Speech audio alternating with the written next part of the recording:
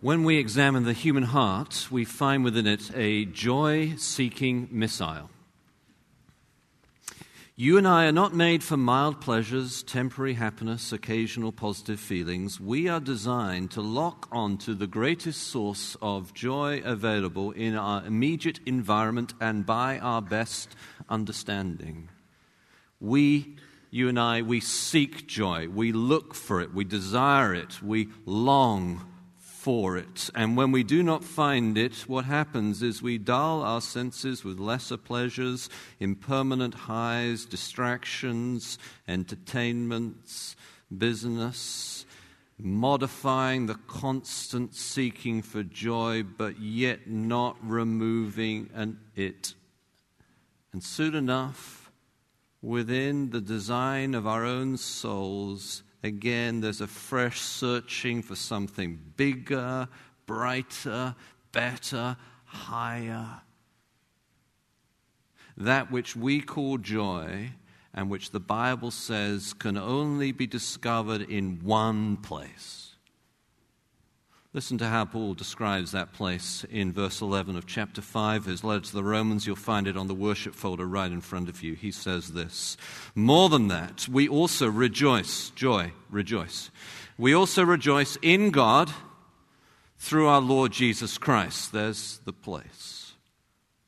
Through whom we have now received reconciliation. What does this sentence mean in its context? I think it means the following. Our rejoicing, courageous confidence can be even more in God right now. Let me say that again. Everything's going to hang off this statement. Here it is.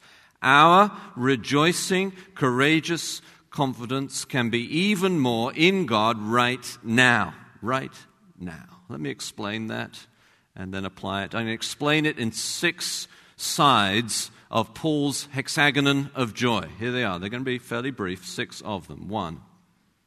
Paul is saying something new that has not yet been considered. He says it's more than that, or not only that, but also. So this verse is partly the conclusion to this whole paragraph from verse 1 through to chapter 11. This whole paragraph is saying, because of our justification, therefore comes this certainty, this conviction, this definite confidence because of what Jesus has done. And he's concluding that, but he's not only concluding, he is also saying there's something even more.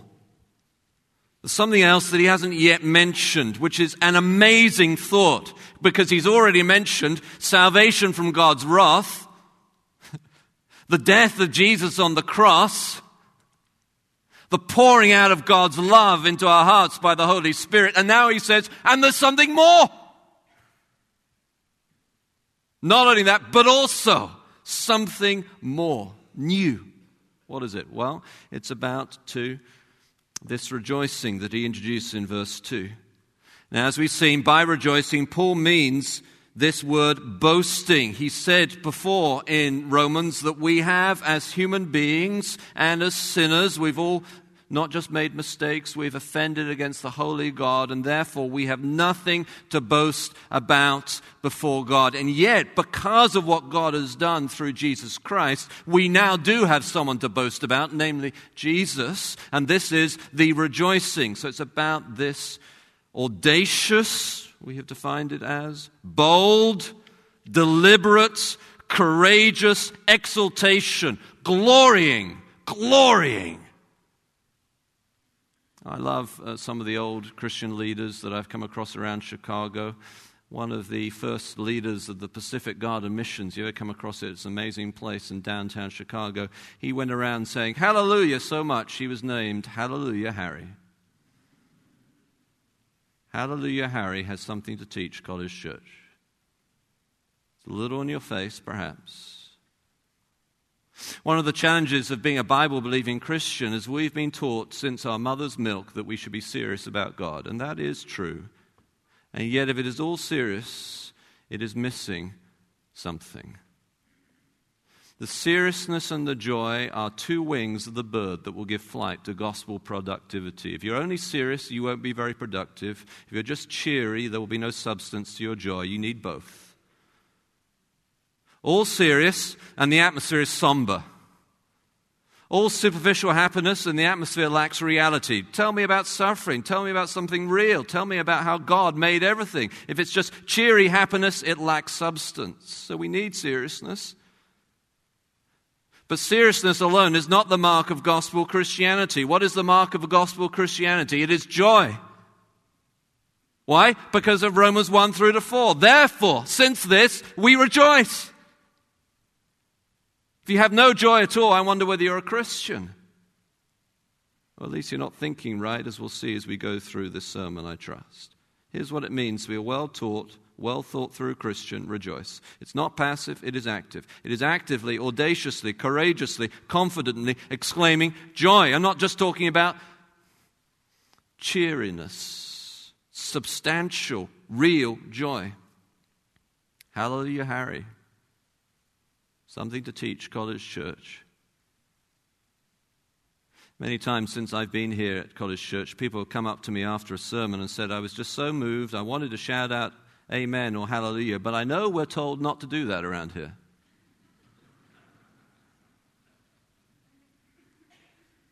I'm not sure who told you not to do that, but I hereby give you permission to rejoice if you needed it.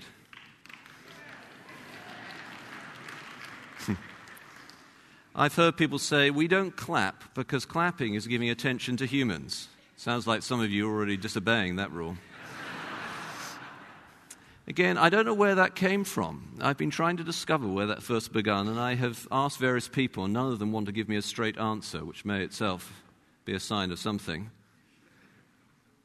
Of course, applause can be human. It can be clapping someone because they've done a good job, or it can be applause to God because He has done something truly amazing. It's a human thing, but it's about intention.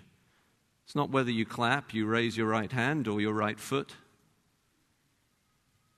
Someone at the South Wheaton campus asked me whether we raised our hands at the benediction, and I said, well, no, we raise our right feet. And he wasn't sure whether I was being ironic or not, but I guess it's the British personality, you know. I don't care whether you raise your right hand or your right foot or twiggle your left eyebrow ever so slightly in enthusiastic delight. Some personalities are more exuberant than others. I completely get that. And the way we express our joy will be different depending upon our personality, our background, our upbringing, our culture. But joy itself is not a cultural artifact. Paul does not say we rejoice except those people who are really serious about the Bible.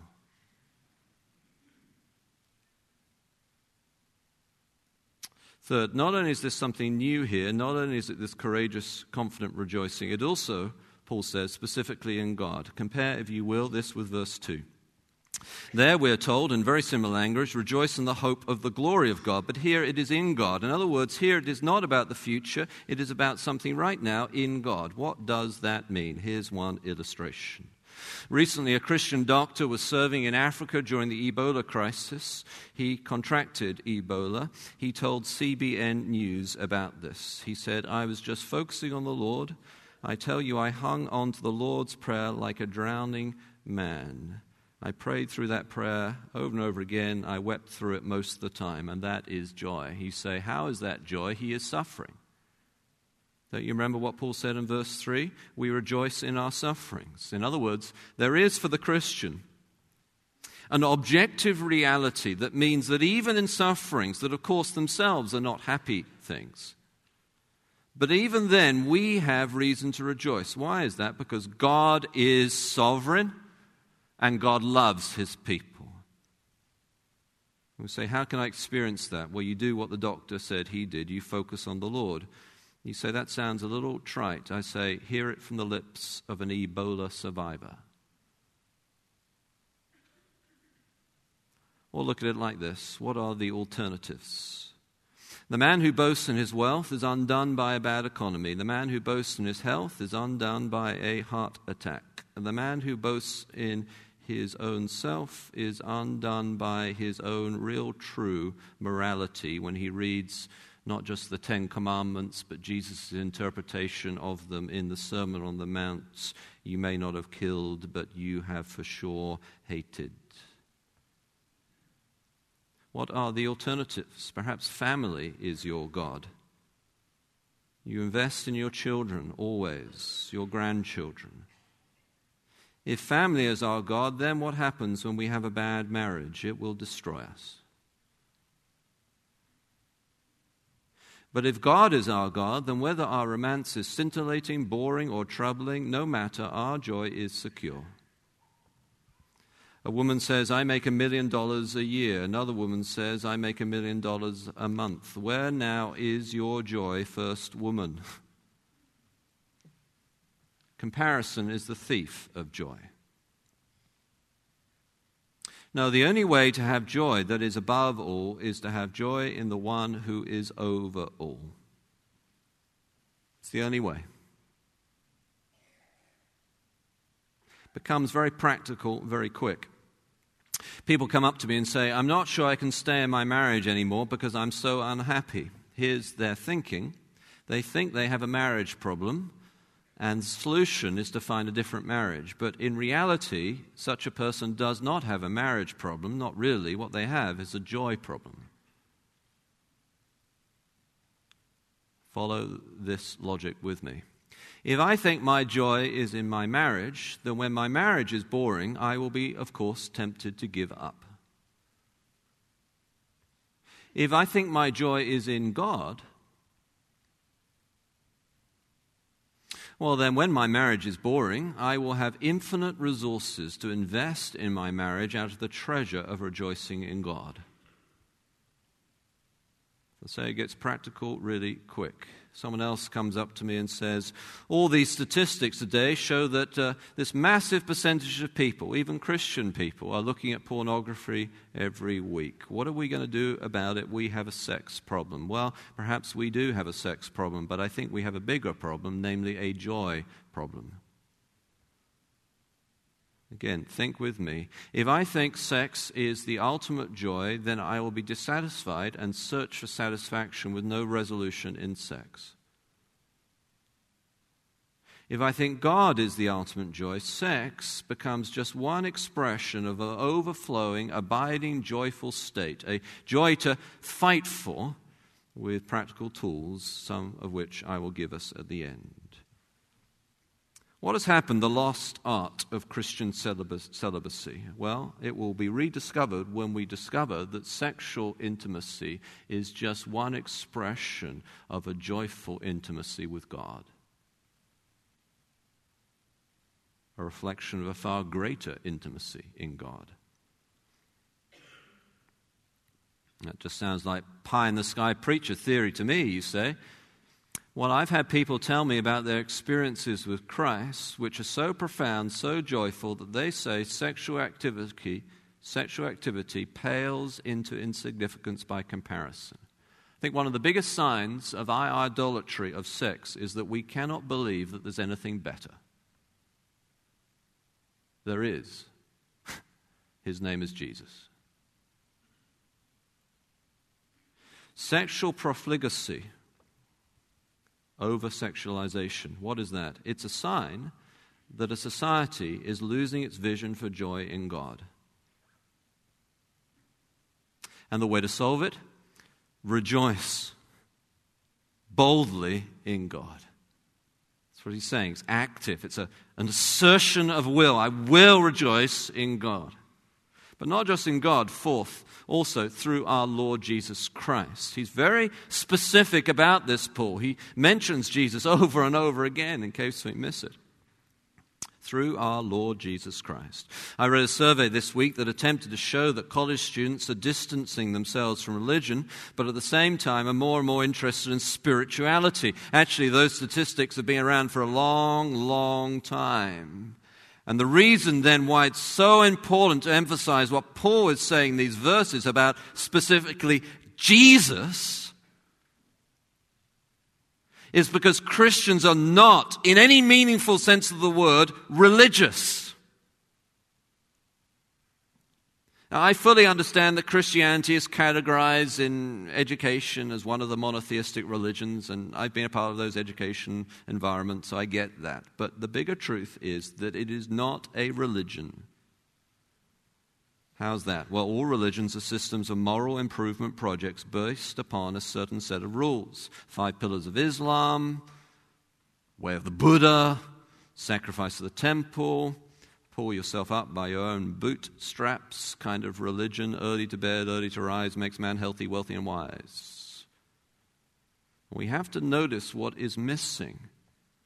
Someone once said, success is 1% inspiration, 98% perspiration, and 2% attention to detail.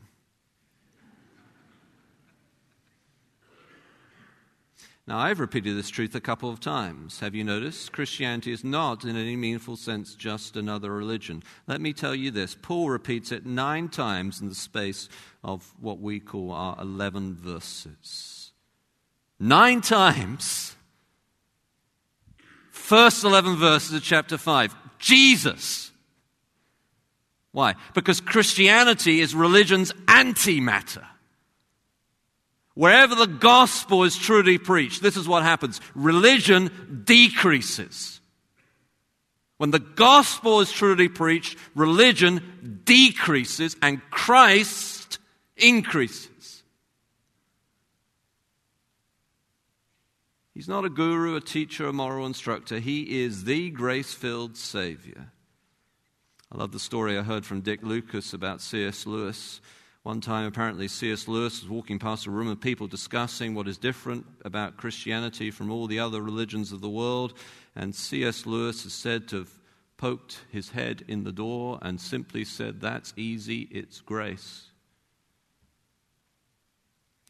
Only the gospel of Jesus Christ is rescue, grace, not religion. It is all, Paul says again and again, through our Lord Jesus Christ. So when we pray in the name of Jesus, it's not just, I've got to say that because I forgot. We always say that as Christians. What we are asserting is we're not religious. Instead, we're a rescue faith. It's through Jesus. It's through Jesus.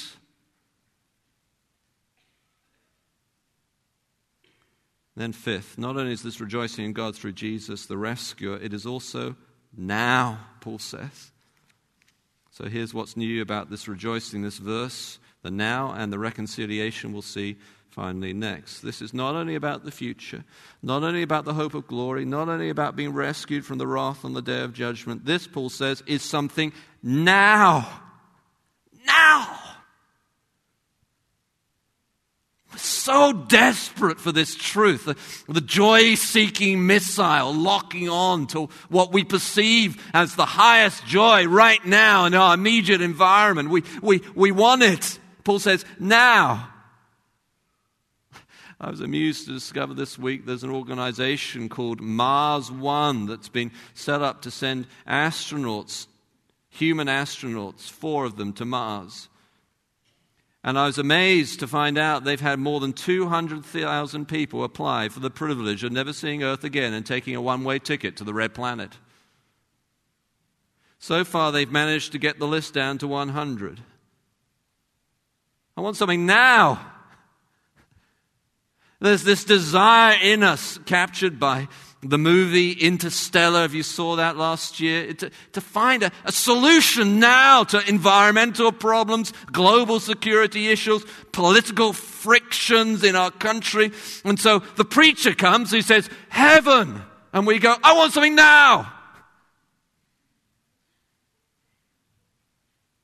And even if it's as fanciful as life on Mars, as risky as joining a humanitarian organization, giving relief in a war-torn area of Syria, I'll risk my life for something now. Or as showy as building your own personal dream home McMansion. 15 different colored bathrooms with gold faucets.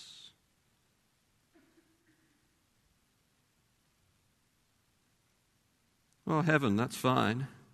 What about now? But you see, Christianity is not only about heaven, though it certainly is about this new heaven, the new earth, the whole new creation, not just spiritual sort of ghosts walking around, but a new body, a new whole universe. But it's not only about that, it's something right now. We have a position, a purpose, a power. We have a position in Christ. We're joined to Him spiritually, within Him. We're not just saying prayers, we're in Christ. We have a purpose. You, if you're a Christian, have been called by Jesus into His body, sent by Him on the greatest mission on the face of the planet. That is to redeem people for glory. You have that purpose. You have a position, you have a purpose, and you have power. Christ in you, and you in Christ, the Holy Spirit. He who is in us is greater than he who is in the world. Now! You say, well, that sounds fanciful. What on earth? How could that? So Paul concludes. Here he concludes, we have now received reconciliation. Reconciliation is a word that perhaps seems a little like, well, why do I need that? Here's one illustration of it. Hold with me as I work it through. Leslie Gore was the singer behind that song that I guess all of us have heard at one point or other, whether we wanted to or not. It's My Party and I'll Cry If I Want To. And Leslie Gore actually died this week, and it made me think about that song. Now here's the reason why this word reconciliation comes as... So he could have ended with now, but he doesn't. He ends with reconciliation. So why is that the final exclamation point on his sentence? Paul's always very careful with his writing. Why? Because Paul's teaching about joy is frankly showing us that it is God's party. Reconciliation makes no sense if you have no one you need to be reconciled to. If God doesn't exist, you don't need to be reconciled to. If God is sort of deist, that is distant, unmoved mover who sets the ball of the universe rolling but isn't really interacting with us or caring about us, we don't need to reconcile with that kind of God. And that actually is the kind of God many of us unthinkingly reckon to the universe. David Wells, a Christian thinker, said this, quoting from a man called Christian Smith, that Americans' default religion is what he called moralistic therapeutic deism, which means we tend to think it is our party. God made us, He makes the rules, and it's His job to make us happy. It is our party, and if we are not happy, then we have every right to complain, switch gods, and do our own thing. But here comes the God of the Bible, the one to whom we must give allegiance. To whom we must give allegiance, not the other way around.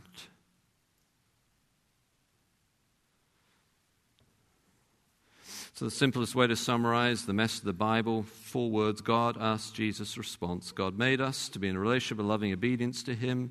We have all rebelled against Him. We must respond by faith, that is, real commitment. God, us, Jesus, His sacrifice, response. In other words, Jesus came, He died, He rose again, and He will return, and we must be reconciled. This is, Paul is saying, this is why it's the exclamation point. This is reality. This is the truth. We must be reconciled. This is the holy God of the whole universe. Says Paul, if we have trusted Jesus, total personal commitment to Him, then we have received reconciliation. And this is not something only for the future, it is now. In other words, the reason why people do not rejoice is not only because their God is too small, it is also because their gospel is therefore all about them. It's just about them. See, everyone, Christian or not, has a gospel. We have a truth that we tell ourselves about reality, a truth that we repeat in our minds and perhaps even say on our lips when we're driving a car when no one can listen, but they can look through the window and wonder what we're talking about. You have a gospel, a message that describes what you think is the truth about reality, and therefore the right way to live. Individuals have their own gospel. Cultures have their own gospel. The English, they love the gospel because they can talk about it. The Welsh love the gospel because they can sing about it. The Irish, they love the gospel because they can fight about it. And the Scots love the gospel because it is free.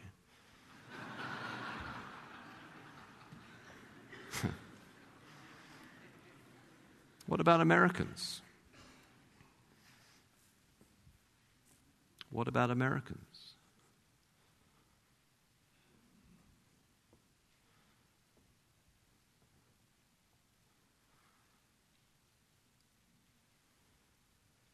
The predominant gospel of the contemporary Western world is the gospel of self-fulfillment. You have been taught through media, through TV shows, through teachers at schools, over and over again, that the path to joy is to rejoice in yourself. That's the message. And it's natural enough, because as the transcendent disappears, as God sort of begins to become less real to our culture and sort of moves back, this joy-seeking missile is seeking something to lock onto, and we lock onto the nearest sort of ultimate thing we can discover in our immediate environment, namely ourselves. If you like, as a culture, we follow the yellow brick road to see the wizard and look behind the curtain to discover that the Wizard of Oz is nothing but a man putting levers that activate a humanistic machine. There is no wizard, there is no God. All that is left is the self. And so we lock onto that to find an ultimate expression of joy. And we realize that unbridled selfishness doesn't work. What goes around comes around. And so we modify our selfishness to let other people's selfishness fit into it too. We write a bucket list of things that we must do before we die. Visit the Taj Mahal, climb the highest mountain. We celebrate, eat, pray, love, explorations, as long as those explorations don't prevent other people from doing the same. And all along, if we buy into this attitude to life, if you buy into the attitude of the gospel self-fulfillment, you will be disappointed. It is a lie. Let me tell you some people who've tried that in one version or another. Voltaire, intellectually, said, "I wish I'd never been born." Great man, great philosopher. I wish I'd never been born. Lord Byron, artist. The worm, the canker, and grief are mine alone. Money, millionaire Jay Gould. I suppose I'm the most miserable man on earth. Lord Beaconsfield, aristocracy. Youth is a mistake, manhood a struggle, old age a regret. War, Alexander the Great. Weeping in his tent, there are no more worlds to conquer. If you buy into the gospel that joy is found in self-fulfillment, you will be disappointed. And you think, well, what's the alternative? The alternative is religion. Listen carefully. I am not saying rejoice in religion. No. I love the story of the pastor who one Sunday found the roads to church blocked. It had been a snowstorm or something like that, and he decided to skate on the river to get to church instead. And when he arrived, he found some people were horrified that he'd skated on the Lord's Day. After church, there was a meeting. It went on for a while. The dear people grilled him over and over again until finally one of them asked, "Did you enjoy it?" And when the pastor answered frankly, "Not really," the meeting disbanded with agreement that then it didn't really matter.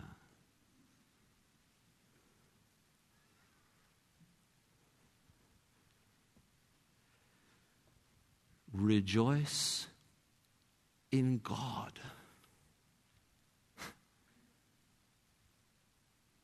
Through Jesus Christ, the Lord. So I think then this passage is teaching the following. Our rejoicing, courageous confidence can be even more in God right now. 2 questions for application. Why is that sometimes not the case?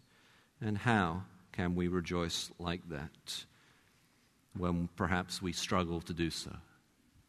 So why is that sometimes not the case? 3 quick reasons. 1, I think you and I, we sometimes overreact against superficiality. Maybe you're someone who loves a big God, view of God. You love really substantial teaching. You love theology. You don't want superficial happiness. Now, that's all fine. But it doesn't mean we don't rejoice. We overreact against superficiality. Some of us, I think. 2, we are overly busy. This seems a prominent problem of suburbs, of large metropolitan areas. We are busy. But the kind of joy that Paul is talking about here takes time. You need to reflect upon the goodness of God. That takes time.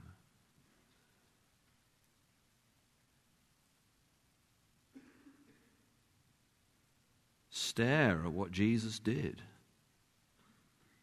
Not a passing glance, but a stare.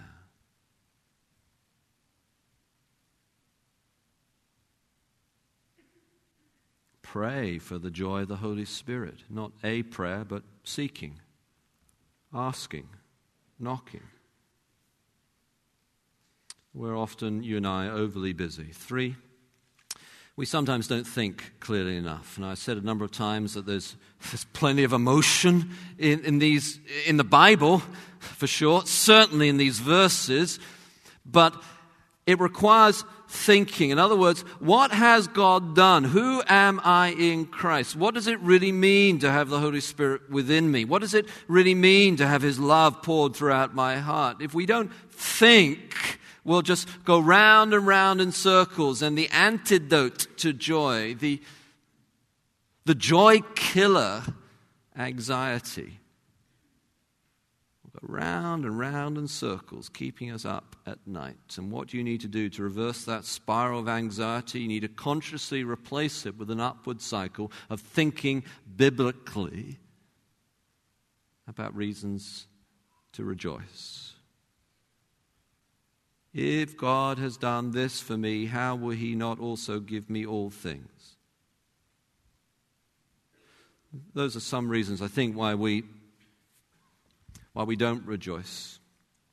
How can we rejoice? 3 brief instructions. 1, repent of unbelief. Now that is bold. It seems to me if the things that we're saying here are true, if this is true, then if I have no joy whatsoever, I must not be believing something about God and the gospel. What aspects of the gospel are you doubting that are therefore detracting from your joy? Repent of unbelief. 2, refocus on God, not yourself. I'm fully aware there is a time for self-examination, but self-examination can become navel-gazing if it is not constantly refocusing on God. That's why we do church, that's why we do Bible study, that's why we do prayer, to refocus on God, not yourself. Do you spend more energy thinking about what is wrong with you than how you are now right with God through Jesus Christ?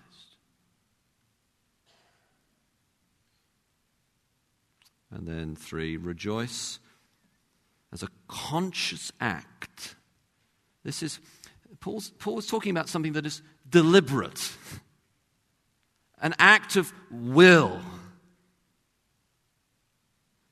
almost courage in the face of adversity and alternative data points to rejoice because of this message and this historical reality of the cross. Conscious act of audacious, bold courage. How do you do that? Well, maybe this week, I don't know what your schedule is and what's going on in your life, and maybe this week you could pick one song from the hymnal, one song from whatever website, web page you like of Christian singing, one song to God and actually sing it. Now, if you're like me, you might want to do that in the shower when no one can hear. But actually sing it to God this week. Rejoicing, courageous, confidence, even more in God right now.